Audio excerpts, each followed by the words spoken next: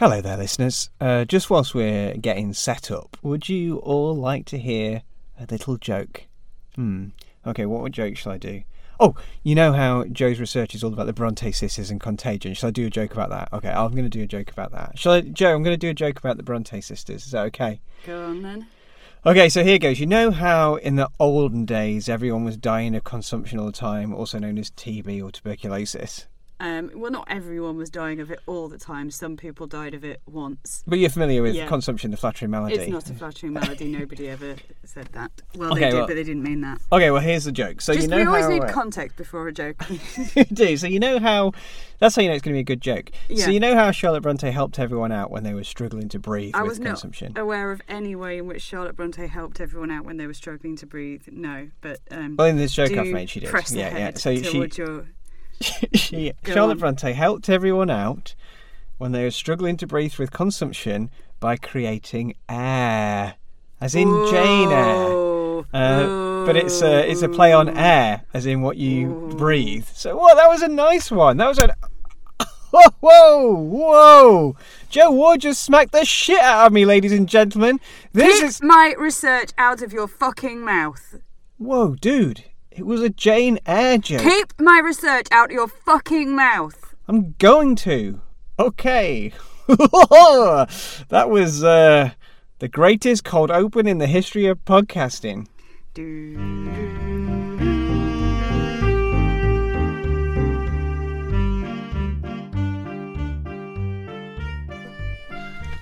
Well, that was a joke, listeners. I mean, the bit about the pretending to do a slap. I'm sorry if that was disturbing, but thank you very much for my award for Best Podcaster of the Year, which I accept and which no one will try to take away from me. I should say the slap bit was a joke. The bit about Jane Eyre being a cure for TB was piss poor. I've seen better jokes written on a penguin wrapper.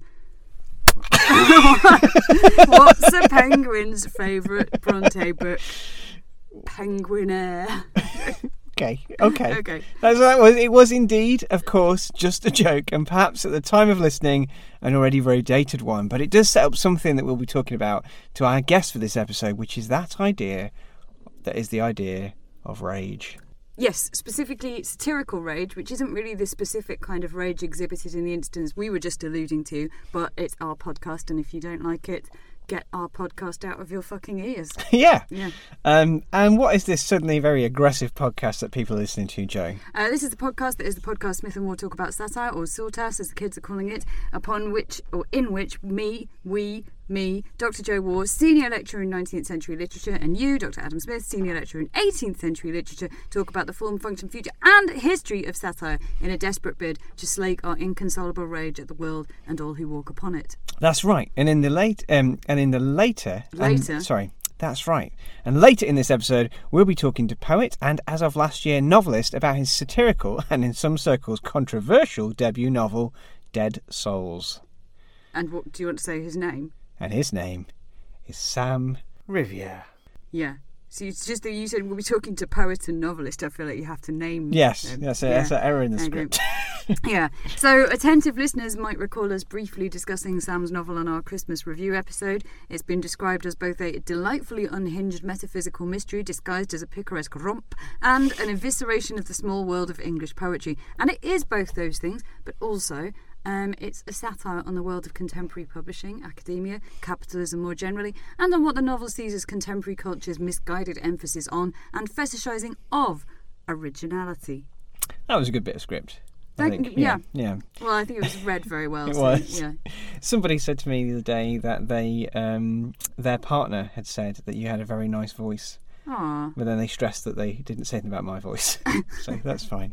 Okay. So yeah, Dead Souls. It's a novel which has been met by some extremely positive reviews and also some slightly confused ones, a distinction which I think speaks to both the novel's conviction and the varying intelligence of its reviewers. Ooh, well, one of the reviews... Quite the read from you there. One of the reviews really annoyed me because it was like, this is quite an interesting premise, but it's completely unreadable.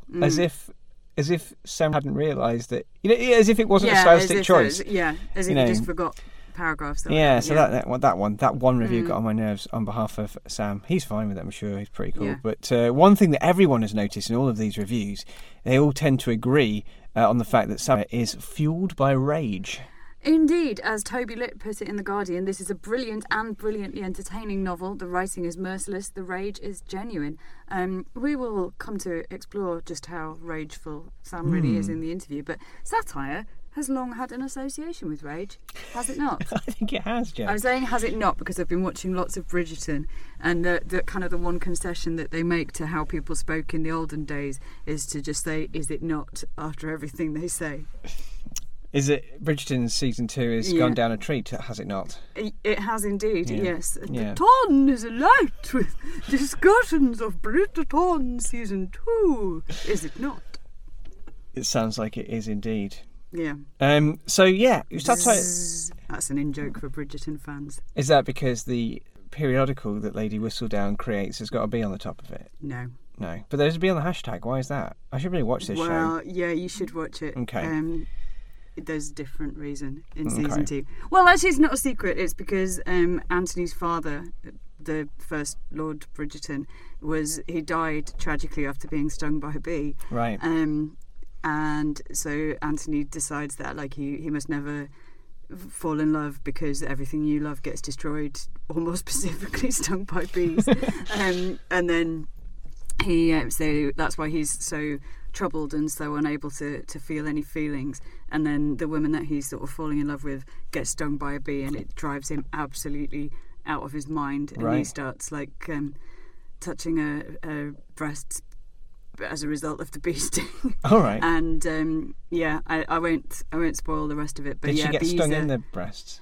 It's sort of in that general area. Okay. Yeah. In the book, Anthony is slightly a more rakish character, and when Kate gets stung by a bee, he says he has to suck the venom out. So he starts suckling at the bee sting, which is definitely on her breast, and that's what happens. But not it doesn't go quite that far in the show. Wow. That's interesting, is it not? It is. Yeah. It is. Yeah. So I should rather think. No, I do relish a challenge, Lady Bridgerton. So yeah, satire and rage. Yeah. Is. I'm satirising Bridgerton. That's what's happening good, there. yeah. It's fine. It's good when we go off script. It is good. I mean, there is a thing. There's an article in the Private Eye about Bridgerton that was just pointing out all the ways in which loads of brands had coordinated their marketing to align with the release of the new Bridgerton series, but they'd really assumed it was going to be another bonkathon. Right. But apparently they've gone for the slow simmering. It takes romance. A bit longer for them to get to it. There's been an interesting mismatch between some of marketing So what brands? It was everything. Bee sting cream. Yeah, it was makeup, lingerie, underwear, holidays. It was literally everyone. There was one that it was something. Don't quote me on this, listeners, but there was Virgin Media or something had been don't forget to check your broadband because Bridgerton's coming out this week. Right. It was everyone was doing it. Everyone was getting in on that Bridgerton bandwagon, and it's a bit sordid, really. I would never get on that bandwagon just for the sake of it. Yeah, I don't think you're invited on that bandwagon, to be fair. Well, apparently not. No. But yeah, so rage. Satire and rage. Rage and satire have a long history together. I would suggest it goes back at least as far as Juvenal, one of the first Roman satirists. I'm sure you would. We've talked about him before. Normally do. Yeah, his first satire, which has the title "Why Write Satire?" and his answer is because I can't help it. It was sort of positioned. I don't know whether he literally was experiencing rage, but he positions himself as being overcome by anger and animosity at the world. Bees. And not bees, because it wasn't the 18th century. It was the olden days. They still had bees, but they didn't sting you in the tits in Roman times. I'm sure they did. Yeah, perhaps so. And and where else have we come up with it? We've encountered this idea on the podcast before, Joe. What, that satire has a long association with rage? Or an association with rage? Well, just generally. When we've talked about Have I Got News For You and things like that. Yeah. And those kind of the general trope of the angry monologue has come up lots of times when we've talked about things, hasn't it? Yeah. I don't know if we've ever spoken... Who do you think we've ever spoken to that is full of rage? I would feel like DM Reporter is close. Yeah, he was. He talked about it as he was having to dial it back because he was spending entire days furious, wasn't he? Yeah. Andrew Doyle was kind of vexed. I'd say but exasperated. Exasperated, yeah. He's quite calm, actually. Maybe. So do you think maybe we just pick the ones who aren't full of rage, or the rageful ones don't want to talk to us? Well, we never asked... maybe it's not quite true that all satirists are full of rage. I think there's something about the Pope, like Jonathan Pye positions himself as being like the character is rageful. But he's performing rage, isn't he? Yeah. I mean, Dieter Dell Kirk... I'm sure it's genuine too. Dieter Dell Kirk, who wrote the book Satire, Comedy and Mental Health, not at all an angry man, really. No. But he talks in his book about the pressure valve argument, satire, that's one of the functions of satire. People say, has satire ever changed anything? The answer is possibly not structurally, but it's relieved a lot of people when they're really angry. Yeah. Like it's a way of calming down by venting spleen. Yeah. But before we get any further into all of that, and we'll come back to the question of rage, I rather think that you wanted to talk about the Will Smith thing we were parodying at the top of the episode, did you not? I did. Did you know that Hannah Gregg, who's the historical advisor on Bridgerton, followed this podcast the other day? Really? Yesterday, yeah. That's amazing. So she'll appreciate this content. This Bridgerton-inflected content. Yeah, shall we... So what was that all about? Why did you slap me and such? Well, because that's what... Well, it's not what happened with Will Smith and Chris Rock, is it? It's because of the thing that happened at the Oscars, wasn't it? Where Chris Rock made a joke about Jada Pinkett Smith's hair, or loss of hair, and compared her to the actress Demi Moore and the role G.I. Jane. And Will Smith got up on stage and slapped him, and then there's all sorts of discussion about whether that was staged, if it was staged, why, if it wasn't staged, who was more at fault out of Smith or Rock. Smith and Rock talk about slapping. That would be a good, that would be good podcast, would it not?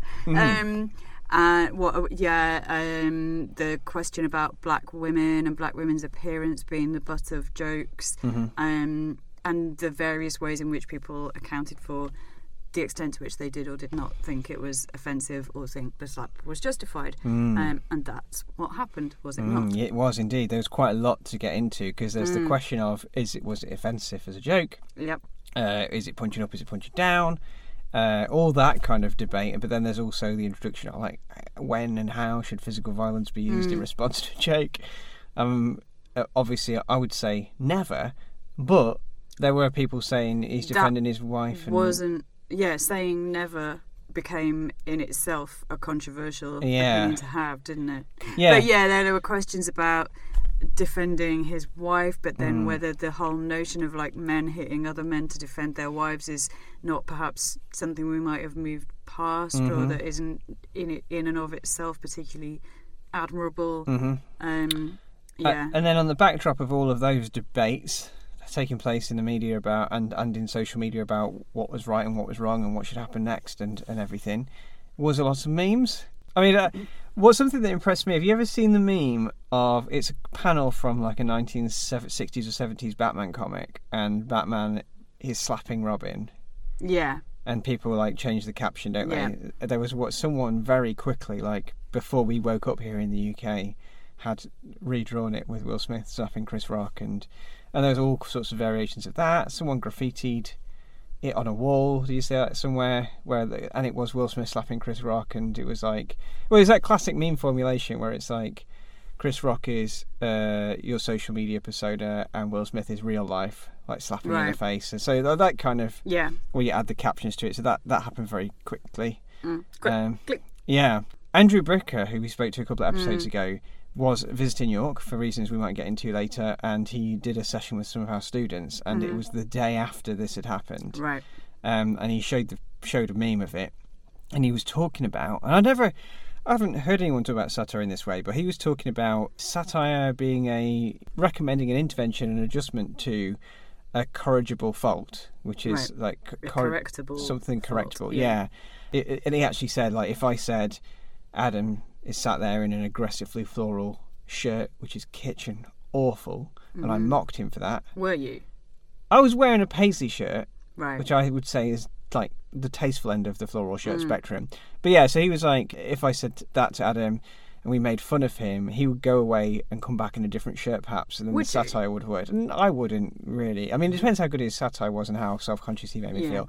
So he's like, that would be legitimate satire, whereas if he made fun of an incorrigible fault, and the example he gave is like, Adam's really ugly. Right. There's not much I can easily do about that without going down the cosmetic surgery route, so that's like less legitimate satire. And he said... Sounds like a great session for you there. Oh yeah, it was good for my self-esteem. Let's list Adam Smith's corrigible and incorrigible faults. But he got the point he was making is Chris Rock making a joke about Jada Pinkett Smith's alopecia is targeting an incorrigible trait because she can't grow her hair back. That was a whole other layer to it, though, wasn't it? Because there was the question of did he know that she had alopecia, and obviously alopecia would be like a really difficult and unpleasant thing to go through, but did he just think that she shaved all her hair off? Because I think most people agreed they weren't necessarily aware of the underlying reason before it.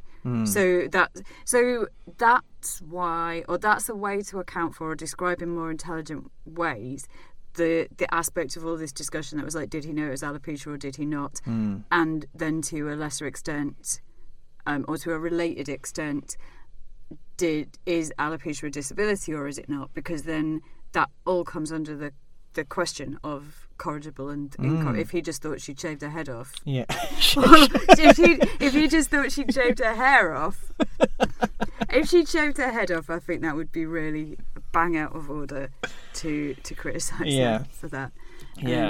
So that's what he says. He said, "You've made fun of an incorrigible trait, you get a slap." But that's the whole thing. Is it if you wanted to defend him, you'd say, well, he thought it was... Yeah.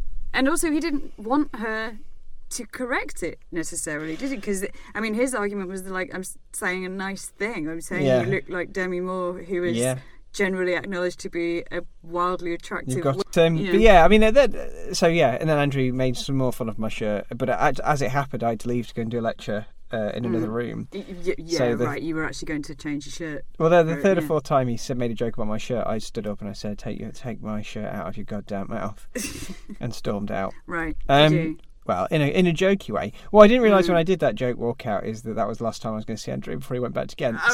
That's how we parted ways. Yeah. But I think he'd appreciate it. I didn't slap him, no. Good. So, but I mean, do you think there's a time enough? Do you think like what should be the rule for when you can go on stage and slap a comic? Don't. I mean, what kind of a joke would inspire you to climb on the stage and hit someone? Oh wow. I mean, it's so difficult to imagine being able to climb on the stage and feeling confident that you would be able to slap someone and that you wouldn't end up looking like a fool for doing it, or that you'd be able to like hit them where it hurt or whatever. But I can think of like insults that would drive me to violent fury, or that would make me perhaps want to hit someone. And it would be if it was something that was knowingly and cruelly targeting me or a member of my family. So, which I guess is exactly how Will Smith felt. But yeah, what about you? I don't think I would ever go on a stage and hit someone for doing a joke, even at my expense. Especially, I mean, I just would not do that. But also, I'm not Will Smith. I'm not in Will Smith's position. Yeah. What I am thinking about doing is, if ever I get any awards for anything, as a matter of general practice, I'll just slap whoever gives it to me. Right. Okay. Do you think you will get any awards for anything? No. But no. So I think if you and I were filled with rage, it would manifest itself in a satirical way. Yeah, I feel like I've been filled with rage so many times and never got on any stages and hit anyone. That probably if I was going to do that, I would have done it by now. Yeah. I mean, the amount of people that would have been slapped by me were I given to slapping. Yeah. Anyway, do the segue. But somebody I thought might have slapped you if he wasn't behind a screen, and you also, but quite deservedly, was comic Alistair Beckett-King after what you called him.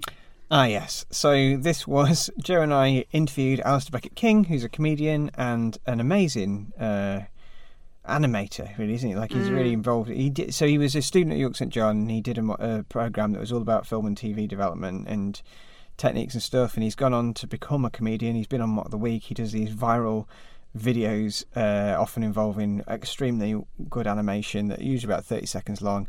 And we were asked to interview him for YSJ alumni. Yeah. To the university where we work, to interview him.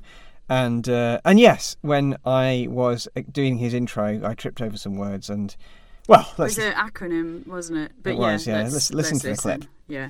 Known as the interdimensional ABK, Alistair is renowned for his unique combination of surreal, idiosyncratic humour, his fine eye for observational comedy, and his extraordinary VX abilities. And as that list suggests, Alistair is a fantastic comedian and also a talented filmmaker and animator. He's been awarded the Leicester Mercury Comic Comedian of the Year in 2017, and the Natties, the new Act of the Year 2014. Just to be clear, that's NETYS. After all of that, it is at last our very great pleasure to hand over to the man himself, Alistair Beckett-King. Hello, thank you. It's me, Alistair. Very popular with the Nazis, apparently. Not an intro I was expecting. Hello there. Hello. We're not sure whether to start with an apology for implying you were a Nazi or for implying that you were mild. So we're sorry for being mildly inappropriate there. If you're going to be a Nazi, at least be a mild Nazi. That's what I always say. It's the extremists who ruin it for everyone on the Nazi front. He took it well. He did, suspiciously well. Only joking. Yeah, no, it was a good chat, wasn't it? It was, and listeners can watch the whole thing on the old YouTube if they search for Alumni Journeys, Creative Careers and Community, which I heartily encourage all of our listeners to do, because I really thought that video was going to go viral, but at present it has 70 views. Well, that is about as popular as an article in The Conversation about how Bridgerton links to some really niche research about 18th century periodicals, isn't it? Take my goddamn research out of your... Yeah, I just want to point out, because I feel like sometimes I get the sort of saltier lines on this, that dig at Adam's article in The Conversation was scripted by him, so he put those words in my mouth, and I wasn't going to be rude about the article. How is that doing? Have you got any more reads yet? Yeah, it's in the thousands now. Yeah, well, the low thousands. Yeah. I mean, so, it's not as successful as one about trigger warnings and the Brontes. I might write an article about Bridgerton in The Conversation, but it'll just be like, Bridgerton, we've got a bee in it, has it not? I rather think. And I'll get loads of reads. I mean, just in all seriousness, I couldn't have done that if it hadn't been for you, because I have not seen Bridgerton and I needed to ask you about it. Yeah. So thank you for making that happen. Yeah, so... anyway, go watch that thing about Alistair Beckett-King on YouTube, and also read the article in The Conversation. It is a good article about Bridgerton and pseudonyms in the 18th century. Yeah, and something which stayed with me after we spoke to Alistair Beckett-King is that obviously we did make the conversation about satire. It happened quite organically, and he said he never heard of the difference between Juvenile and Horatian satire. He didn't know what satire was. He didn't think of himself as doing satire. And that's just stayed with me, because when I see his clips, they seem like they are satire to me. So I wondered if I could show you a short clip and ask you if you think it's satire. Yes, you can. Okay. Shall we do that? Yeah, let's do that. Well, Professor Meat Dog, being eaten by that ghost certainly taught me about unconventional family structures. Yeah, baby. I guess I learned I have to be myself. Preach. And I must never commit space genocide. Ugh, cartoons were way better than that when I was a kid. Buy me, kids, buy me. I'm polluting on purpose for no reason. Buy me, buy me, buy me, or the communists win. Yeah, I think it's satire. Yeah. Because so just in case it helps with the visuals for anybody who hasn't seen this and has just heard it on this clip now, so it's like a loose parody of like a contemporary cartoon where the little kid's walking along with his friend who is, what is it, like a lamb shank or something, and learning about social justice and so on, and then he's satirising boomers and Gen Xers who think that cartoons were better when they were a child, so then it cuts to Alistair's face saying that. Well, it cuts to Alistair saying that with his face. And then like a sort of parody of Transformers, isn't it? It's a past, Cartoons have always been about like making you buy the merch. Yeah. And I think, and it's so. I think the point is possibly that both of that the Boomer character portrayed by Alistair in the middle might be like, well, these cartoons now are too ideological. They're better in my day, but it's just a different ideology, and it was. And I think and then the exaggeration. And it exaggerates both kinds of cartoons, doesn't it? Both the 80s ones. If the person's remembering 80s cartoons, they're probably a Gen Xer rather than a Boomer, aren't they? Yeah. It's very much a Gen X trait. Yeah. Yeah. What are they going? I imagine loads of people have said this already, but what are they going to do? What are they going to name the generation after Gen Z? Gen Alpha. I don't know. I don't know. Omicron. I don't know. Yeah. It's a minor point. Gen Z Delta or something like that. But I do think that's satire. I think it is. I think if I was going to get technical about it, I'd say I think it's a pastiche of both sets of cartoons, but then the satire is on the commentator. Yeah, they're the target, aren't they? And then there's fun to be had by pastiching the two different kinds of cartoon, but the target is, and the point that's being made is like, in your nostalgia, you're failing to recognise everything that was wrong about your beloved children's TV from when you were a child in the 80s, because you were a Gen Xer. Yeah. So we interviewed him and it was productive. We actually interviewed lots of people in March, didn't we? We interviewed Andrew Bricker, we interviewed Lee Stein, both in front of a live audience at the York Literature Festival. Yeah, and I also interviewed Michael Stewart the week before for the York Literature Festival about the Brontes. Walking the Invisible. So Andrew Bricker, Lee Stein, you interviewed Michael Stewart, author of Walking the Invisible. That's right. Obviously we spoke to Sam Riviera. We were just doing we went full Graham Norton for a month, didn't we? Basically just interviewing loads of people. It's been a busy time. And so the York Literature Festival events, it was a live event with Andrew Bricker, who came all the way over from the University of Ghent, and then it was talking to Lee Stein over Zoom in front of a full I want to say studio audience, but it was like lecture theatre audience. And the whole day was called Satire Day at York St John University, and the second event with Lee, where she was talking about what to miss when... what to miss when and self-care, was called Contagious Laughter, Satire and the Pandemic. And something that someone pointed out to me was that calling that one of those events Contagious Laughter was actually tempting fate, especially since COVID infections were peaking that weekend.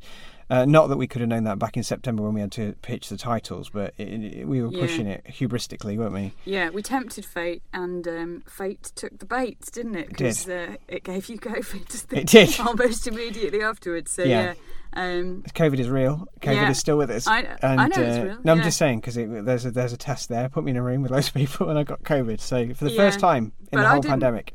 No, you didn't. That really is tempting fate, isn't it? This will be broadcast and I'll have COVID. Yeah. Well, especially now that we've just recorded this in the booth 3 days later. You're better now. I am better, yeah. I think it does seem a shame that I contracted the COVID virus after our book came out, which is called Contagious Laughter, talking about satire in the age of COVID-19, because that book is all about documenting landmarks in the pandemic by reflecting on like what was happening on the podcast at each crucial moment. So currently the book that's just been released ends with me having to self-isolate in November 2020, but I think maybe a more satisfying narrative arc would be if it ended with this episode where we talk about me actually getting COVID. Yeah, well, we'll do a second edition with the transcript of this episode in it, but if we do, then this bit's going to be really weird to read. Yeah, I mean, how come I got pinged and had to self-isolate, but you never did? And that's actually happened to me twice. Yeah. And then I went and got COVID at the time of recording, and you still haven't. You got pinged? I got pinged. You got the test that was wrong. I went to a test. Yeah, listen to this. You got the test that was right and the virus that was wrong. So there's 3 big COVID things have happened to you, isn't it? Yeah, so I got pinged, and then I went to one of these test centre sites where you do this one does the lateral flow test for you, and I got a message saying it was positive, and I had to go for a PCR and self-isolate into my birthday, and then then got a message saying it had been an accident, and I was negative all along, and then I got real COVID, and in all that time, you've not had any COVID scares or COVID actuals. No, it's weird, isn't it? We could say that I've been fortunate. We could say I don't really do that many tests.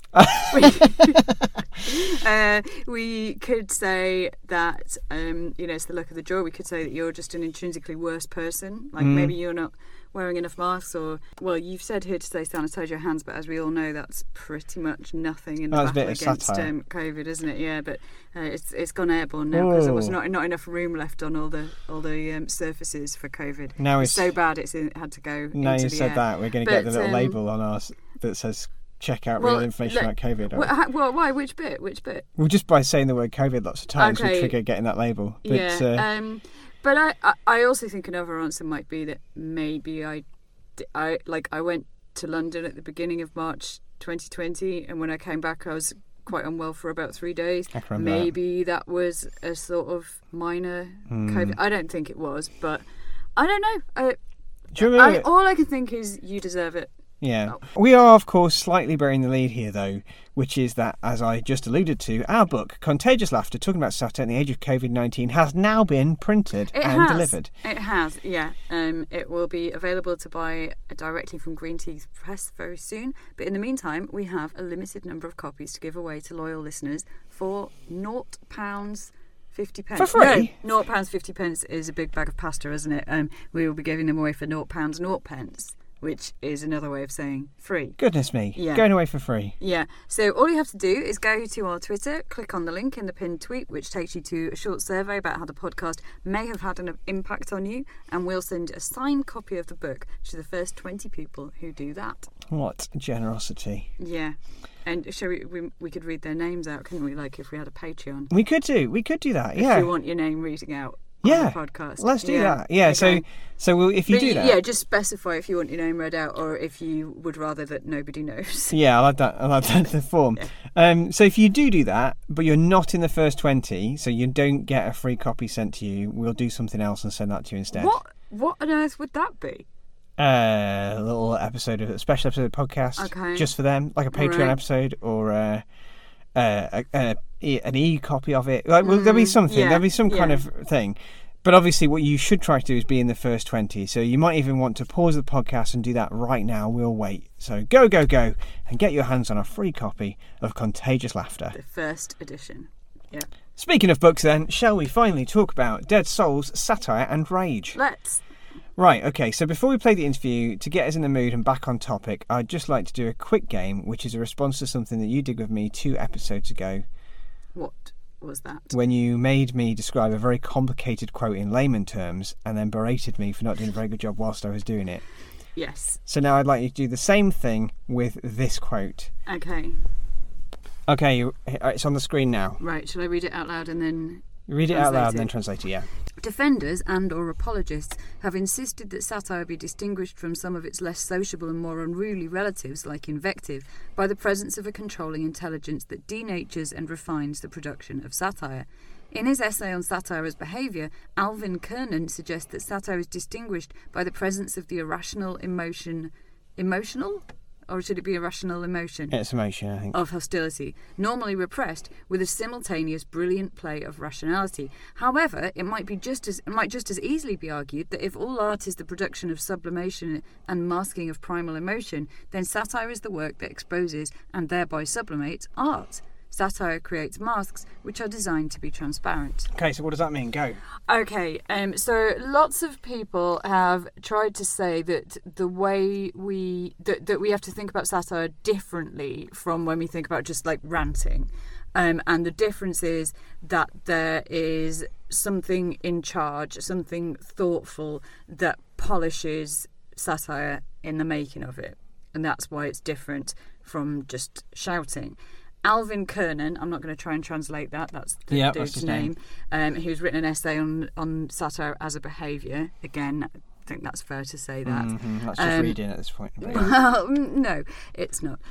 He says that the difference is that with satire you have some inexplicable anger which you normally keep down. Instead of repressed, yeah, and so you have that anger there, but you're kind of also doing a brilliant play of rationality. There's something kind of controlled there as well with that irrational emotion, but never mind Alvin Kernan saying that, we could just as simply suggest that seeing as art generally is a way that you channel your feelings, and through art we kind of express them and get rid of them and channel them into somewhere else, then satire does that to art.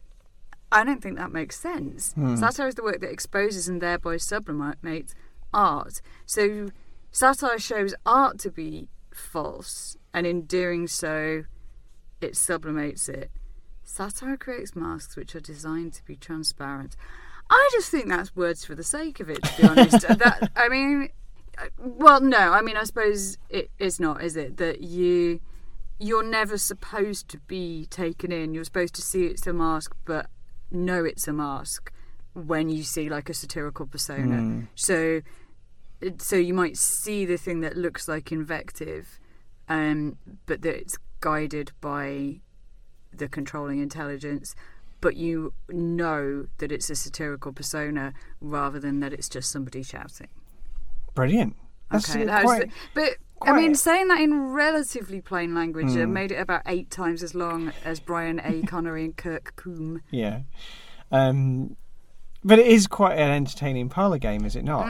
It is, is it not? In the pool! Yes. Yeah. I liked when one of the moments where you, as Decode it, you kind of just went a little bit more regional.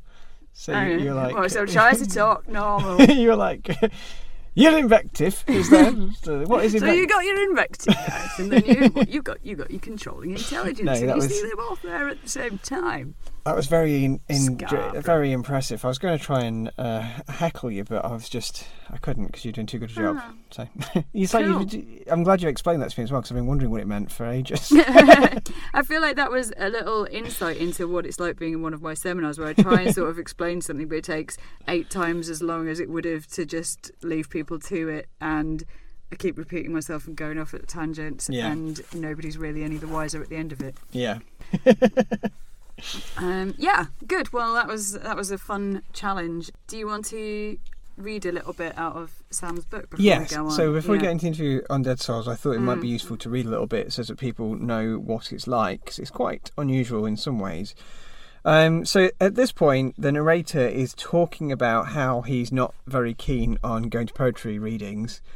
And then he says that, this is not the bit I'm going to read, but he says, "It seems to me that every poet who appears on stage at the apex of the diagram is reduced instantaneously to a single attribute.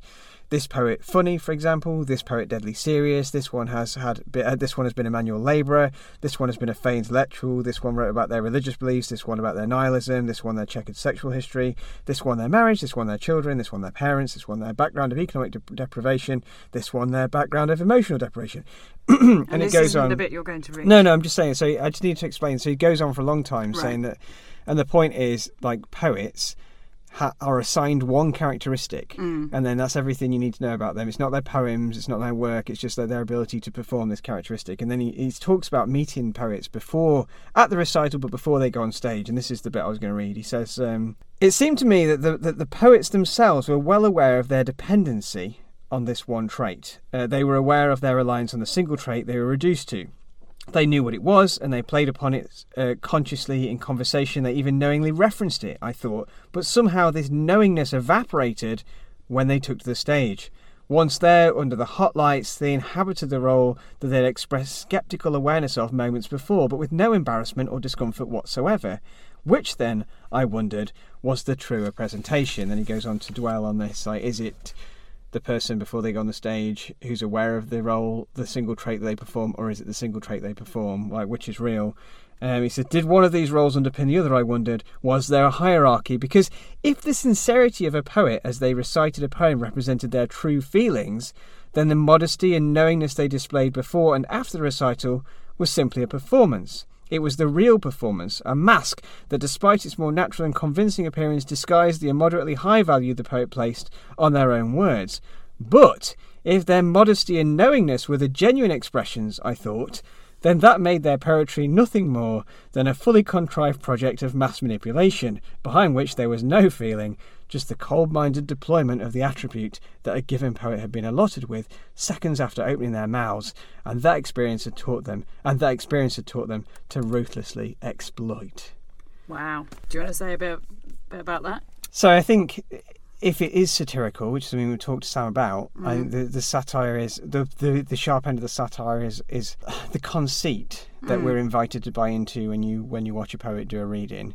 And I mean, the stuff about some listeners might be thinking it's strange that this narrator assumes that the poem would be a true heartfelt expression of feeling. Like, of course it isn't. Of course they're performing something. It's a performance. Yeah. But I mean, the assumption that it might have something to do with a genuine feeling goes back to the roots of romanticism and what poetry is, isn't it? Poetry is a feeling recollected in solitude, or the overflow of feeling recollected. Yeah. So it comes back to that question. I like that extract 'cause it's getting at the question of like, are these poems actually sincerely doing anything? Or is there a cynical aspect to it? Yeah. Is it art or is it cynicism? Or of course it can be both. And I think it's digging into that, but I think with quite a good bit of precision. Yeah. Yeah. Okay. So that's what the book is like, anyway. Yeah. Cool. Well, I mean, that amount of ado was really helpful, but I think without further ado, it's time, listeners, to listen to our conversation with Sam. Sam is the author of 3 poetry books: 81 Austerities, 2012, Kim Kardashian's Marriage, 2015, and After Fame, 2020, all published by Faber and Faber, as well as numerous limited edition titles. As you'll no doubt have gathered, Dead Souls came out at the end of last year. Sam has won at least 9 awards for his poetry and fiction. He completed a PhD at the University of East Anglia in 2012, and he's now an assistant professor at Durham University and runs a micro-publisher in Edinburgh called If a Leaf Falls Press. Cool. Let's listen to that. Okay, welcome, Sam. Thanks for coming on the podcast. Thank you for having me. It's a pleasure. We're looking forward to it. So we've got quite a few questions that we're interested in talking about, but we thought we'd start with something simple and ask you how you would pitch Dead Souls to the uninitiated. I suppose the shortest summary is it's a novel about poets and plagiarism and love and technology. And I guess the sort of basic outline is there's a narrator who meets the sort of main character, who's a poet who has been publicly disgraced for plagiarizing. The narrator himself is a sort of editor of a magazine, and we hear a bit about his activities. Then he meets this poet, and then he hears the majority of the book is the poet's tale about how he became a plagiarist and how he was caught and how it happened then again for a second time.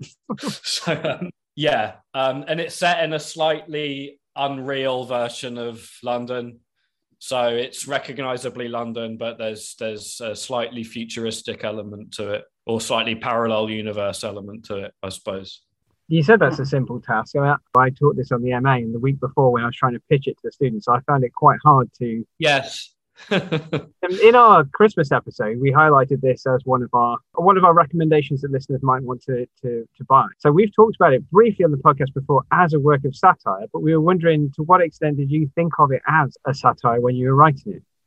I think the idea, there is certainly a satirical dimension to it. Like, part of the motive for writing it was kind of presenting this comically exaggerated version of the poetry scene, some of which I don't think when writing I would have a very clear idea of genre, because I wouldn't want to inhibit myself in that way, to start feeling like, oh, I can't, if I'm doing that, what is that satirical of? Mm-hmm. So I would say there are strands of satire in the novel. There's certainly the attention on poetry readings, for example, or the sort of publicity machine around poetry is ridiculed. But then I would also say there are other elements of the novel which to me aren't really satirical so much as just comedic, and even perhaps not comedic, but trying to get at something I guess maybe I'm not clear myself on when exaggeration or sort of a fabulistic imagining of something sort of tips into or pivots into satire.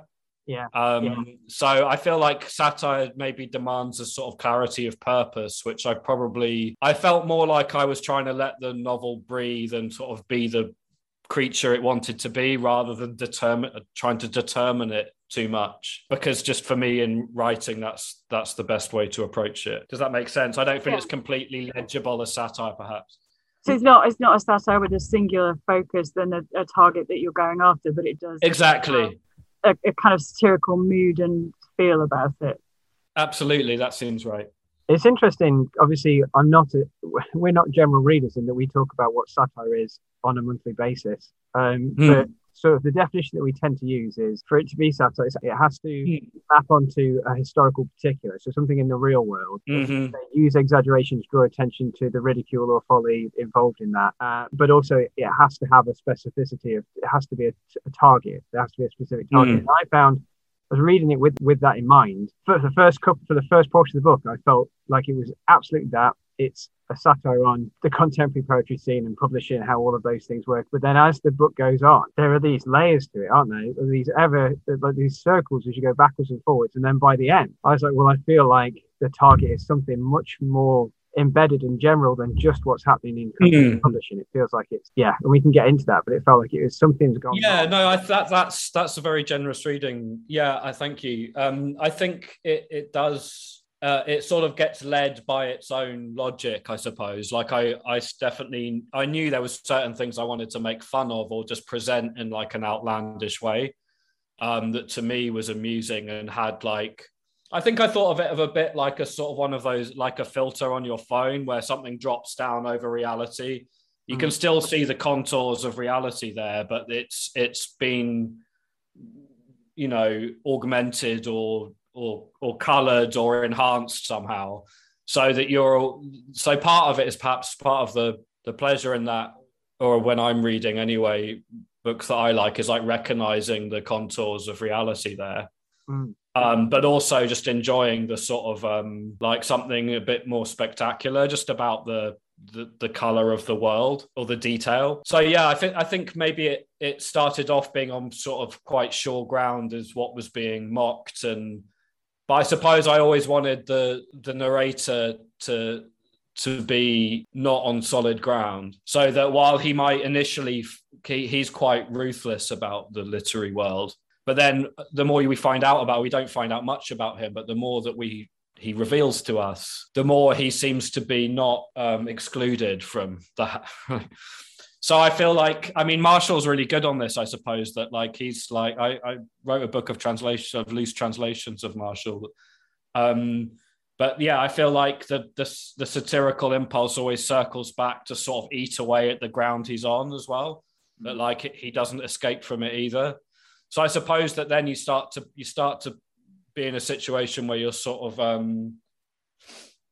you're undermining the premise of the activity that you're doing, so it can't help but start to like infect everything, and then it gets, hopefully I suppose it gets closer to diagnosing some kind of condition in a sort of critical way, but that's in interpretation, I suppose. It's not really spelled out. I mean, at first I thought the exaggeration would be what's happened in the publishing industry in this world, which is, I mean, I don't think it's too big a spoiler because it's quite near the start of the book, isn't it? But it's basically the publishing industry has introduced this new plagiarism software called Quack. Yeah. And that's changed all the dynamics. So that's it. That's the sort of speculative fiction, sci-fi exaggeration. But then apart from that, the rest of the book is horribly recognizable. I mean, there's something comedic in there, but they're conversations, they're situations I've been in. Like, so no, absolutely. Yeah, me too, obviously. On that note, we've got this little quotation from a Guardian review of Dead Souls. There's quite a lot of phrasing in here to unpack, and we might come back to it later. But so the book's described as an evisceration of the small world of English poetry, which combines meticulous analysis with despairing intimacy, and also describes the book as a work of comic rage.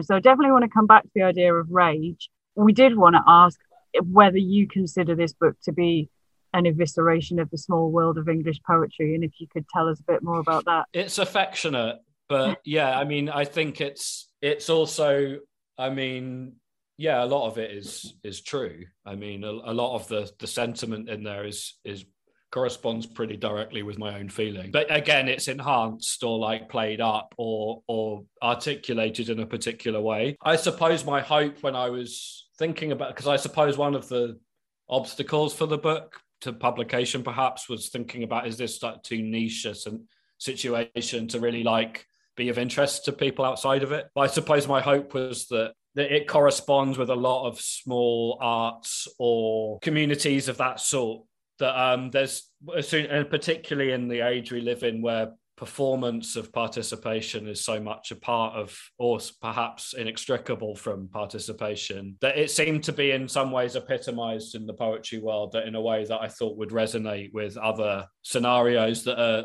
are different on the surface, but essentially following the same logic, or the same, like, encountering the same problems and ambiguities, I suppose. So yeah, I suppose something quite central to it is like the idea of what's the difference between sort of performing something and really doing it, and is that any longer a meaningful distinction? And I suppose, you know, if you go back over time, there's always been people who've been accused of not being the real, being a fake one, you know, of not being the real thing, of performing the role of a writer without really being a writer, right? So, but it seems like that this is a distinction that might not really matter anymore.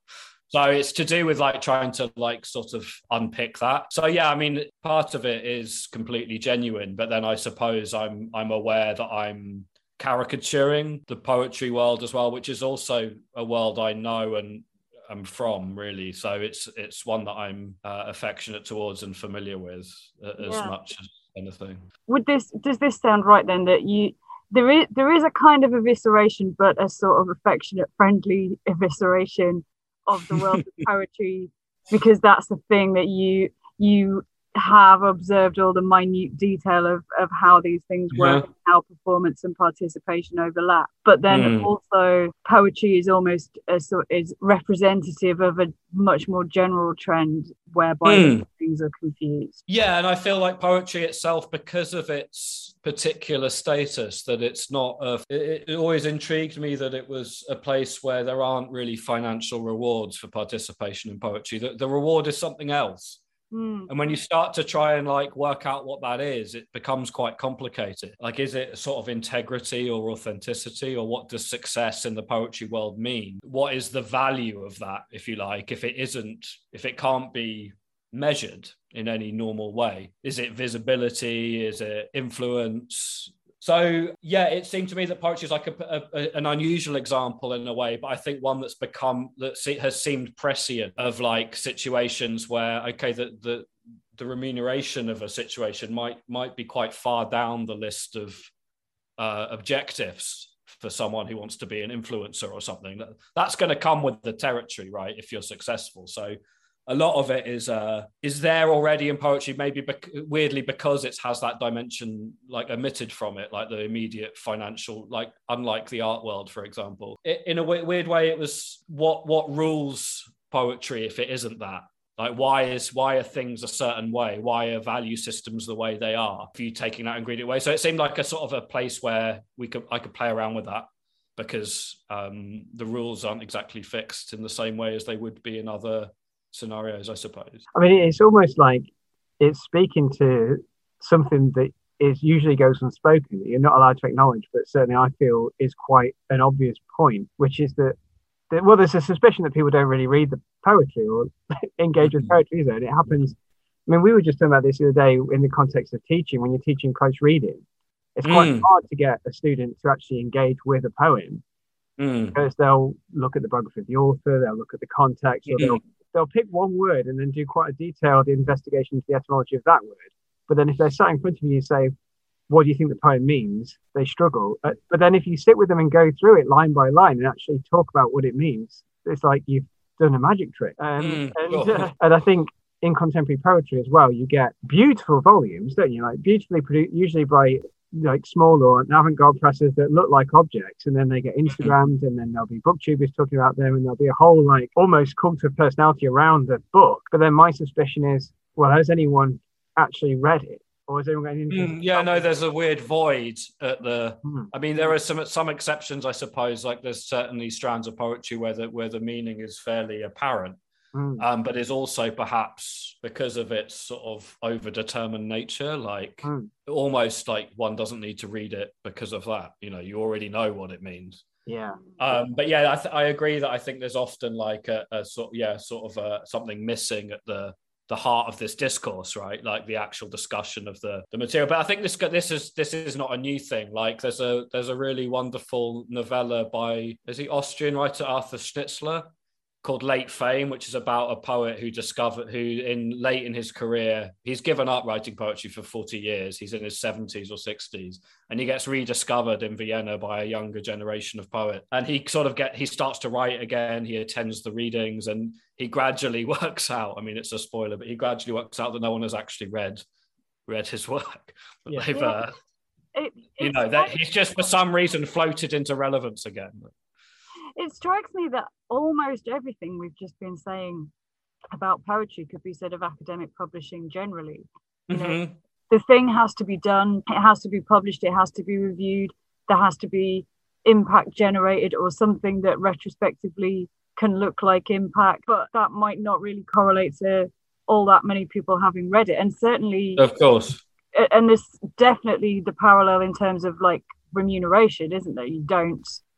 You're not going to get any kind of financial recompense really in most situations for academic publishing. Yeah, I think for me, academia is a bit different because the status is measurable. Like you can work at a good uni, you can have tenure or whatever the equivalent for us is. You know, that in itself is already a sort of Hunger Games scenario where it's pretty ruthless and it's pretty hard to get, you know, there's an enormous oversaturation of early career academics, right? So it feels like it's a bit more obvious to me what the value of those things are in setting. And yeah, academia has also always had a small, you know, the fact that books are so expensive and it tells us that the audience is small. But nonetheless, I would have to say that despite its sort of air of duty, it is a discourse that seems to sustain itself, right? Like if you have if you're into Veronica Forrest Thompson and go to all the Veronica Forrest Thompson conferences, you'll know the other Veronica Forrest Thompson scholars. And you will probably read each other's work because it interests you. So I feel like it's more focused and niche, but that's the name of the game, if you like. I suppose perhaps there's an element of like the way the university formalizes this, like you're saying, like impact and ref and this kind of stuff, which I feel like is on the same wavelength as this way of thinking, where it's like really you just want like the token of something without the actual thing, right? To have passed the token over without necessarily, no one cares beyond that because that's not the point. The point is that you've paid attention and you've passed across your token. So yeah, that's that. When I said most of the things we said apply, that I was thinking like, well, the difference is it is clear why people do academic publishing because it's obvious why you have to do it. And what the one is obliged to be. Yeah. Whereas if you wonder why someone's at a poetry reading, that's a bit more difficult to answer. Yeah. And we wanted to talk a bit more about poetry things. Well, I mean, early on in the book, one of the bits that felt riskiest to me was the account of what it's like to go to a poetry reading or why the narrator doesn't want to go to a poetry reading, and just the suggestion that no one's listening to the poems, and he's thinking from quite early on about whether listens to the bit with great interest as to where the fire exits are, and then from then on, the only thing that matters is the identities crafted by the poets. You listen to their bios and then struggle with the poems. And I thought that was remarkably well observed, because I've long held the suspicion that it's almost impossible to make meaningful sense of a poem that you've not heard before, that you've not encountered before, listening to it in that environment anyway. And yet everybody is sat there poised on the edge of their seats, offered in their scarves wine, acting like something like a real intellectual engagement has happened. And yeah, I thought that was good. But similarly, I have the same suspicion about academic conferences. Like how many people can follow a paper, an academic conference meaningfully? I have a bit on that as well, I think, towards the end.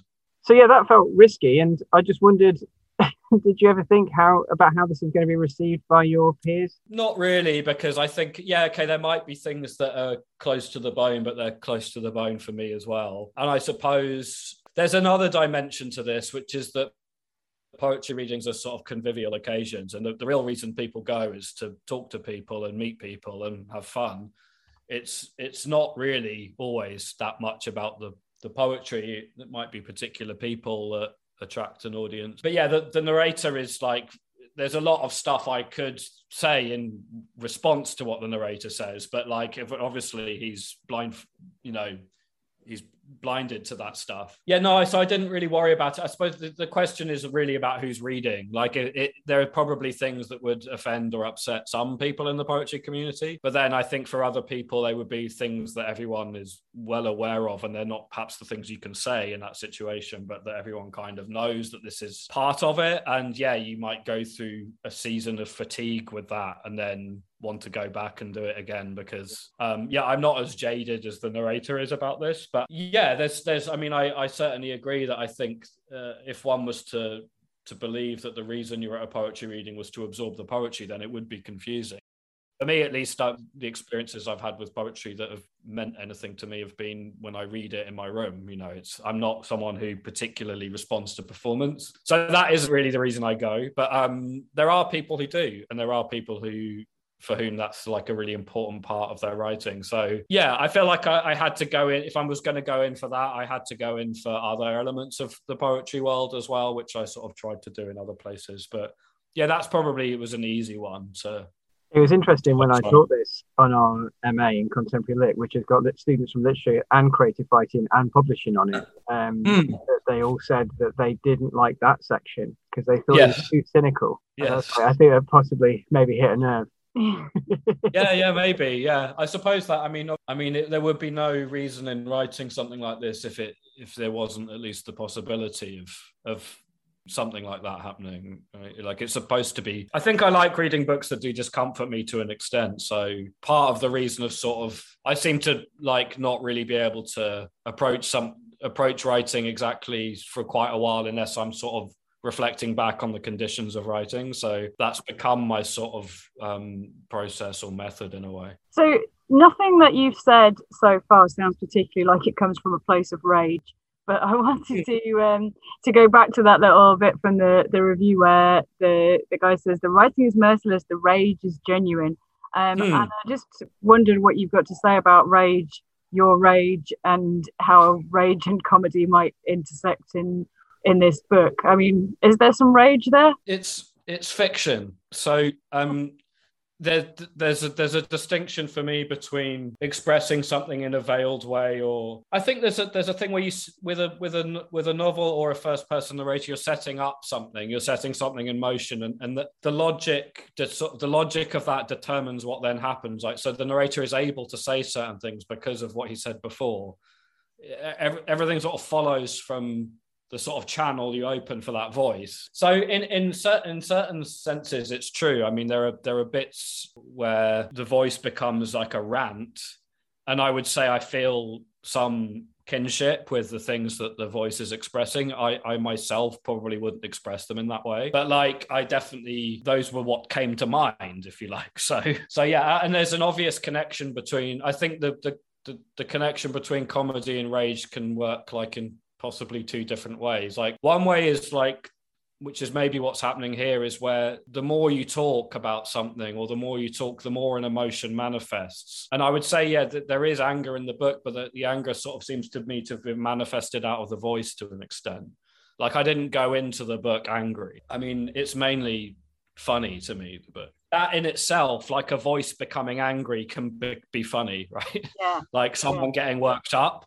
So I feel there's an element of that. And then there's another way, which is like that I suppose comedy is manufactured by rage. I'm thinking of Swift, or, the famous thing, which I'm sure you must have talked about on your podcast, about the eating children in Ireland, where it's clearly like an icily executed piece of writing that is powered by an absolutely insatiable rage, you would have to assume, right? Like, there is just the extremity of the idea and the sort of coolness with which it's done would suggest that there's an absolute intensity of purpose there. Now, I don't think that's what's going on with me. I feel far too ambivalent for something like that, and the stakes are not quite on the same level. But I think there are moments in the book where something comes into sight, and I felt like I had to think quite carefully about how to navigate my way through that topic. Parts on gender representation in writing, parts on nationalism. which come in near the end, which I felt like I wanted to both ventriloquize like a real emotion to that, while also making clear that the voice is also co-opting those things for its own purposes as well, right? Like, so it's a bit of a balancing act of having to give an account of something while at the same time realizing that I'm speaking through a mask. So there's certain things that voice is never going. There's a certain way of saying things that voice is never going to be able to say because it's a construct, right? It's interesting talking to you because the way that some of the reviewers talk about this, talking about it as an evisceration and the rage and stuff, makes it sound like quite a Juvenilean piece of satire and motivated by the intention to destroy the target. But you speak of these things with affection, and it's more of a Horatian kind of playful, observational, comedic relationship with the subject. Yeah, I mean, bits of it go quite hard. I mean, I think for me that's reading writers like Thomas Bernhard and even Milan Kundera or someone where like they're pretty merciless when it comes to certain things, but that's part of the like comedic theatre of their writing for me. And I would say the same with the Roman satirists, actually. Like, yes, it is. There's an element where it's real, but it's also codified, and essentially it's a form of entertainment. Like, they also had to be incredibly careful about what they said, right? Like, isn't there a phase of Marshall's career where he sort of had to change his tune because there was a new emperor, right? And he had to suddenly sort of start saying things that sounded really odd because they weren't the sort of things he was saying 2 years before. So I think like we're always dealing with a situation where it's like what's permissible for an artist to say in these situations. And like sometimes it is a veiled truth, like it is a way of saying something without quite saying what you mean. And I'm definitely attempting to do that in some places. Like, yeah, saying something in a disguised way where you can tell what I mean, but it would be a bit on the nose to say it directly, and it would not resonate, I don't think. On the subject of identity, and when you deal with this, so for example, at the poetry reading, there's a suggestion that people are more interested in the identity the person's be able to forge for themselves and how they've been able to associate themselves with identity groups. And then it comes back again. I forgot what it's called. You have like a version of Twitter in the book, don't you? Locket. Locket, yeah. But it's not like you're angry with the people who participate in this. And even I think there's even the suggestion that the people are mindful that this is happening and are a little bit uncomfortable about it, but have no choice to lean into it. So it's not like the rage is at anyone who's involved in it. No, I think it has to be like it's again more of a diagnosis of the system or something. You know, like the way you like run something on your computer to work out why it isn't working. It's sort of something like that. Like try and work out what's going on here by examining it. And I think sometimes like the exaggeration was a way of trying to like just see it more clearly, I suppose. Like, what if I made that assumption where like everything was about? I mean, if I'm being sober about it, I don't believe that, but I think that's a way of looking at these events, or I might believe it in certain moods or situations. So it's like, what if I assume that, and then what does it reveal if you make that assumption? And that's why having a fictional voice is so important, because you've then got an entity who has made that assumption, and then you can see how it plays out, right? But yeah, no, I felt like there's no sort of, it's not really about an individual person's conduct in these situations, because I feel like everyone's grappling with a situation which is quite a complicated and confusing one in terms of ideas of presentation and, I don't know, truth or that kind of thing. The idea of what's authentic in this kind of situation is quite an elusive one. So it's sort of just trying to, I don't know, have the discussion about that, I suppose. I was going to say, so we've mentioned already, and it keeps coming up, and it comes up all the time in the book, that everything seems to have a hollowness to it. We have all these instances where things are being performed, but it seems like people aren't engaging with the substance of anything, or the something has been lost. And it's all from this performativeness. So it's like you've identified lots of symptoms, but what is your diagnosis? What's led to this situation where nothing has any full meaning? Well, I think there's an anxiety about that.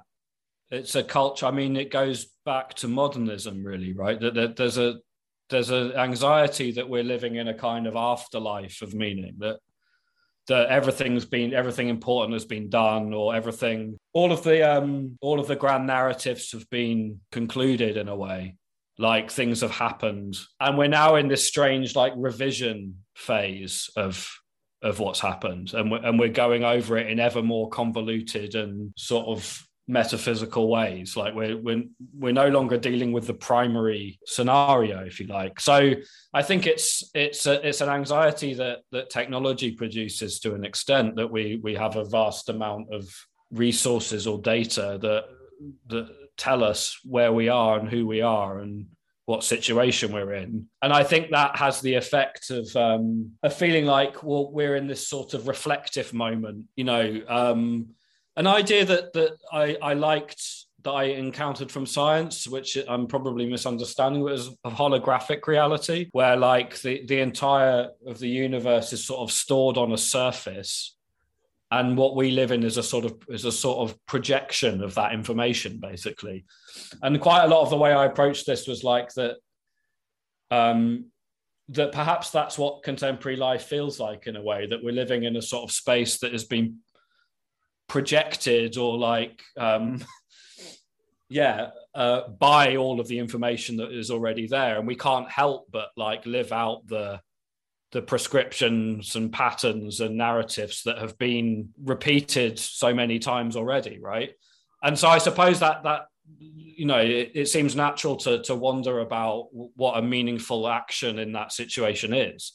Like, is the meaningful action to diverge from those? Like, I had a friend who's a novelist, and he was wondering about how to end his book. And like, one way would be that the couple get together, and the other way would be that they wouldn't get together. And he was erring on the side of they would get together at the end, they would kiss. And another friend was like, well, that's a cliche.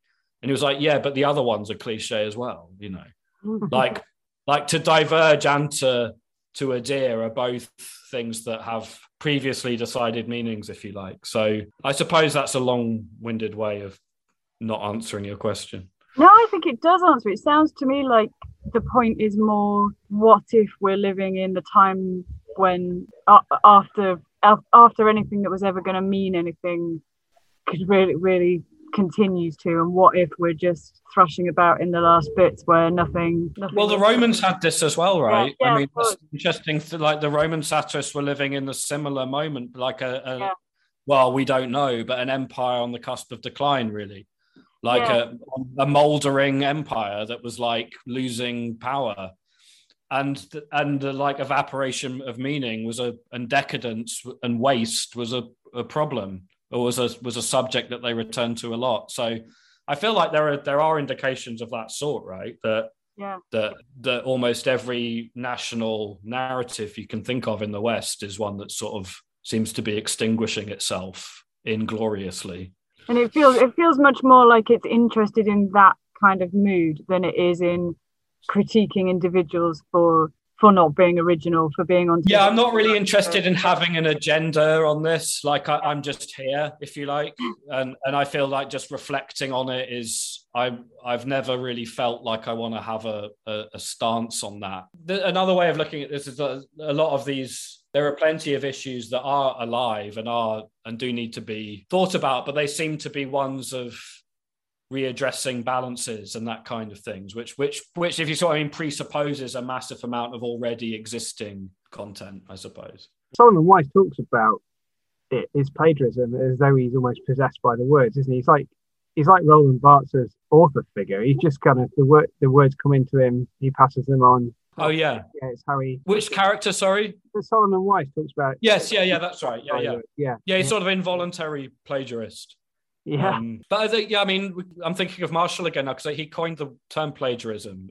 It meant the stealing of a slave. Interestingly, I have some sense that this is a slightly different subject, perhaps, but yeah, part of what the book was, or part of my research, if you want to call it that, for the book was thinking about reading about copyright history and plagiarism, and that we're sort of we've really naturalized in our thinking about ownership of texts, but of course it's a fairly recent, historically speaking. I mean, the Romans had no copyright. It was a concern that people were copying them, but they did that in, like, Marshall has a poem where he says, if this poem doesn't fit in with the rest of the poems around it, if it seems a lot better than the poems around it, then this poem has been plagiarized.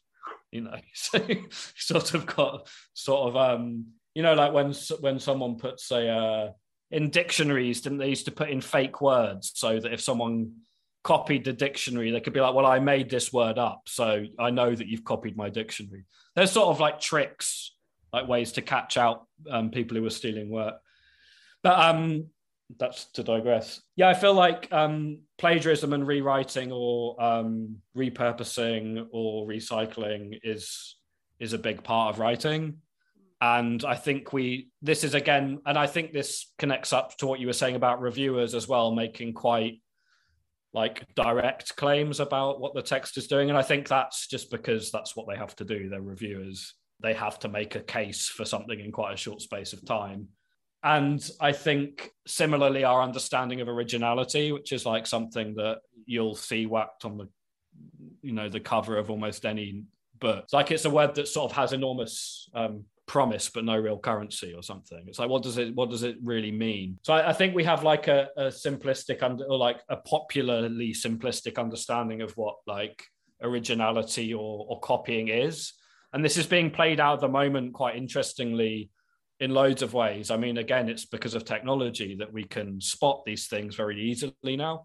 And there was sort of 5 years ago or 7 years ago a sort of slew of poetry plagiarism cases that the germ of the idea for the novel came out of that, really. But I suppose that's something I have a bit more of a definite stance on, I suppose, where I feel like a lot of writing is to do with absorbing and feeding back what you've written, what you've read into what you write. I'm not saying that writers are just sort of composing machines that take in a certain amount of information and then regurgitate something that's a sort of blend of that content. But I think like there's a sort of alchemy or sort of living process there, which is really important. And I think a lot of writers starting out have a lot of anxiety about originality. And that results in like basically two things, one of which is that people are very derivative because they're uncomfortable about doing something that's not like something that they haven't read or insufficiently familiar. And then, sort of a fear that affects writing in a debilitating way about doing that, right? But it's like both sides of that coin are a bad outcome for a writer. Yeah, just wanted to talk about some of the distinctive kind of formal and structural things that go on in the text. I mean, there are lots of things that are, talking of being original and doing things that other people aren't doing, like the way that characterization works in the text, the way you've got like a contents page for the characters, the use of italic, the rejection of paragraphs. How do all of those things play a part? Thomas Bernhard's the model for various things. So the no paragraphs is from him. The italics is largely from him. And there's definitely syntactical things that I do with repetition that are really directly from Bernhard's writing, basically. It was unclear to me to what extent that was successful or legible, I suppose, if someone was familiar with Bernhard, I suppose. But my agent is Austrian and read Bernhard in German, and so was very familiar with the work. And if it was good enough for her, it's good enough for me, basically. That was a sort of an enabler. I found Bernhard incredibly addictive to read and infectious, and it was one of those things where you read a voice and then you can't really get the voice out of your head; it's just there. And then I don't think my attempt to inhabit that voice is, even 80% there. Of course, it sounds less like Bernhard to other people than it does to me because I have a different version of Bernhard in my head to other people. And of course, that comes with a risk. But I feel like that's something that I sort of wanted there to be enough points there where someone could be like, oh, that's what's going on here if they knew Bernhard. Again, I don't think you need to know him to read the book. Thematically, it isn't even particularly indebted to him.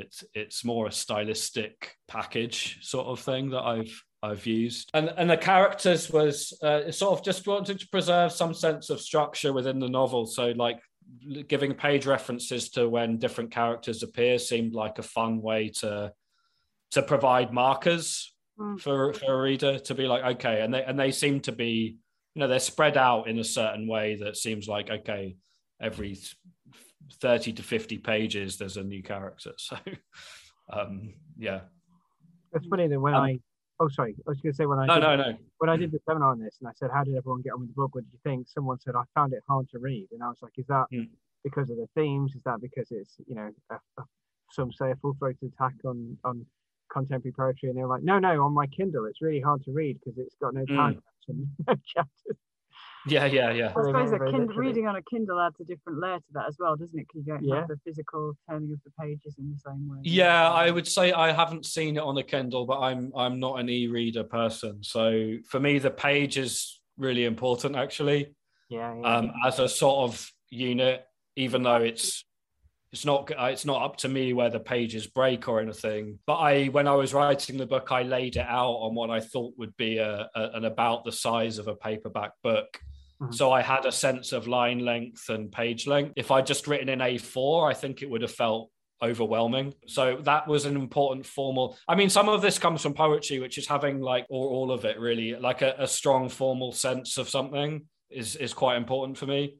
So to have a sense of I might not have it with where the story is going to go, but I'll have it with a sense of the kind of rules that are underpinning the writing.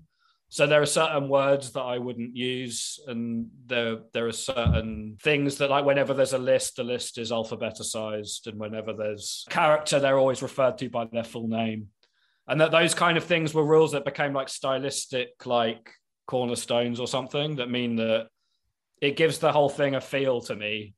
And I guess coming from poetry, a lot of me feels that form results in style, but I mean, it would almost say form results in content to an extent, that the formal situation that you set out for yourself, and that might evolve as you write, but it has a totally symbiotic or more relationship with what you're actually, the content that you're actually, the subjects that you're actually writing about. So that was important to me to sort of fix that. It sounds almost a hypocritical observation after what I was saying earlier, but having read the book, I think I'm allowed to say it is a really beautiful book. Oh, thank you. So how are you planning to follow this, and do your future plans involve any satirical thrusts?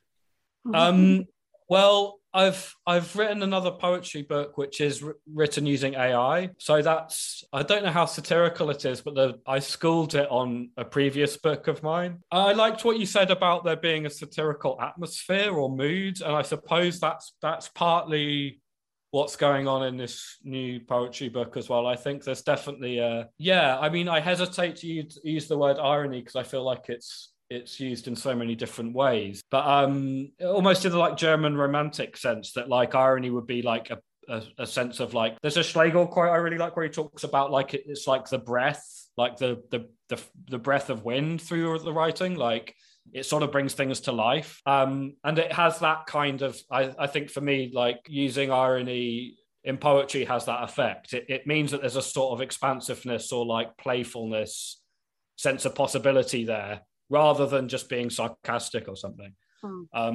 So that, and there are sort of notes for another novel, but it's way too early for me to talk about that. Fair enough. But that sounds really interesting. That's the end of our questions, isn't it? Yeah. Thanks so much for talking to us, Sam. It's a pleasure. Thank you for inviting me on. It's really interesting. I hope we talked about satire enough. I don't know if we... Definitely. Yeah. Sure. Very generous of you. I really appreciate the time you've spent reading and thinking about the book. It's really nice. Thanks. Well, I really enjoyed talking to Sam Riviere. I hope he writes another satirical book so we can talk to him again. Is there anything else we need to talk about before we wrap up this April edition? Well, I strongly recommend a recent episode of the ABC Radio Public podcast Future Tense called The Future of Satire is No Laughing Matter. I bet you do. So this, it's only half an hour long. Mm-hmm. It does feature an interview with me that is at the start and the end. Have you listened to it? Not yet. No. But I hear it's very good. Yeah, well, I was going to say, I don't just mean this in a sort of narcissistic, self-promotional way. Okay. But you do mean it in that way a bit. Well, I mean, I'd like people to listen to it and tell me if they think I did a good job. Like, Yeah. I mean, because it's Australian, they had to ring me up at 7:30 in the morning the day before I went home for my parents at Christmas. So I was packing, and then I had to, So you'll hear me being interviewed at 7:30 a.m. Which is a treat in itself, I'm yeah. sure. Yeah. But no, the whole episode, she speaks to the presenter of it is called Ed Weiner. Ed. Speaks to lots of experts about satire, and I just think it's a really tight, well-constructed thing where basically it summarises everything we've talked about over 38 episodes. Like the major, not everything, but like the major themes, the major questions. It's really concise. It's quite entertaining as well. All the guests, I can't speak for myself, but the other guests are pretty funny, like Rye. In that case, if listeners who've just discovered this podcast and are listening to this one, maybe they listen to a couple of more recent ones, would you say it would be a more efficient use of their time to just go listen to that if they talk about everything? No, it depends what they want to get from it. If you want a scattershun, I mean, it's a bit similar to our episode 1. If you want a scattergun survey, like what are the big debates that come up time and time again? Here they all are in half an hour as a list. Yeah. If you want like a deep dive into the nuance and minutiae of it and some entertaining camaraderie, like hedgehog shit and stuff like that. Then you should listen to more of this podcast. Yeah. But yeah, no, I mean, if you're interested in satire, it's very satisfying and interesting listen, and it gets into other stuff, like it touches on the freedom of speech stuff and the social media angle, and I say at one point that the business model for social media is outrage, which I think is quite a good quote that just came to me. So so that was good. Is there anything else we need to talk about? I could tell you a joke. Okay. Maybe as good as your joke at the beginning. Yeah. What is Anthony Bridgerton's favourite way to get across a body of water? I don't know. A bridge. Oh. He likes it because it's the same as his name. He does. That's how those kinds of jokes work. That's how good my joke was. Because your favourite thing is always a thing that has some aspect of either your name or what you are in it, doesn't it? Yeah. I thought you were going to say, what is his favourite way of copping a feel? It's by releasing a bee into it. Yeah. That wouldn't work because it doesn't have some aspects of his name or. So that was a good joke. That joke was a satire on my joke at the start. And also a satire on like shit jokes on penguin bars and Christmas crackers and so on. Cool. Yeah. What is? Let me think. What's Andrew Bricker's favourite kind of shop? A brick shop. A bric-a-brac shop. And what's Joe War's favourite kind of combat? Yeah. War. Yeah. Yeah. What's Adam Smith's favourite kind of crisp that isn't really made anymore? Smith's. Yeah. That's right. Yeah. So we got the hang of that. It's great, now. isn't it? It's good listening for everyone at home. So that's great. So that's a wrap. Yeah. Is it? What's a rap singer's favourite alternative to a sandwich? A rap. Yes. Yeah. Very good. Yeah. Some of these are quite funny. Yeah. Like mildly funny. Should we, maybe the next book we do, instead of being scripts, it could be the Smith and Ward Bumper Christmas Joke book. It could be, yeah. And it could be just a really long list of like jokes like that. Yeah. Yeah. What's a podcaster's favourite fishing move? Casting your pod? Yes. What is it that you casting cast your rod? line? Casting your rod. You cast your rod? Yeah. Right, okay. Rodcaster. Yeah, Rodcast podcast, very good. Smith and Ward talk about rodcasters. That's our fishing podcast that we can do one time. What's a podcaster's favourite vegetable? Potato. No, that would work. No, it's peas, and the reason why they like them is because they can and sometimes do come in a pod. Oh, yeah. So they're just like anything with the word pod in it. That's what they're like. Yeah. You give them anything that sounds like or is a pod, and a podcaster will always be really happy and content. Especially if it's their podcast anniversary. Yeah. What's Will Smith's favourite member of this podcast? Adam Smith. Yeah, it's you. Yeah, he absolutely hates me. Yeah. What does Chris Rock always do first when you play a game of scissors, paper, rock? Rock. He always does rock. Yeah. And it's also a good way to fend Will Smith off if he's coming at him to slap him. Yeah. He just does rock. Yeah. In fact, if he's ever accused of like punching anybody, he just says, "No, I was playing rock paper scissors and I was doing my rock." You said what free thing could we send people if they we could don't send get them on the this top Smith 20? and Ward Bumper Christmas joke. We could, or just riffing on this for a type. Well, that's already happened now, hasn't it? And everyone's had it for free. But I'm sure we could think of more. We could make a joke for all the people with their name in it, couldn't we? So if somebody called like I don't know, Annabelle. What's the surname that somebody might have? I don't know.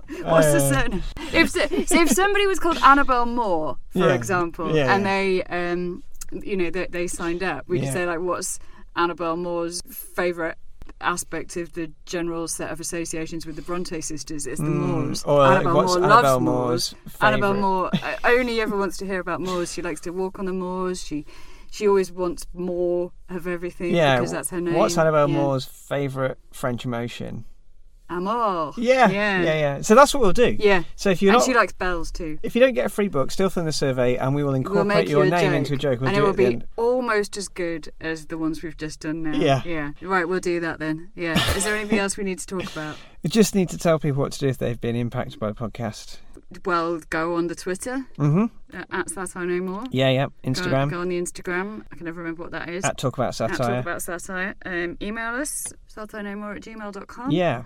Just please do let us know. Almost certainly get round to checking that at some point, maybe. Yeah. But mainly just keep listening, like and subscribe, tell your friends, and leave us a positive review. Oh yeah, you should leave us on your platform of choice. Do leave us a positive review because we've got that battle going on, haven't we? Between 0.2%. We've had 2 reviews ever. So if anyone wants to leave us a review, to be fair, that we're aware of, there's loads of platforms that we don't check. I only ever check Anchor. You think they're all on? There could be we could have loads of podcasts or something. We could have loads on iTunes. I've never checked. We don't. Okay. Well, then please do help us get some positive reviews on platforms. It would be nice to expand our reach. Yeah. And share the satire. Spread the word. Is there anything else we need to talk about? No, I don't think so. I'm so tired, you all. Okay. Right then. Do you remember there was something else we used to say apart from sit up, shut up, and eat our satire? Goodbye, listeners. Goodbye. No, it was a thing that we used to say in the early ones. I can't remember what it was. Oh well, never mind.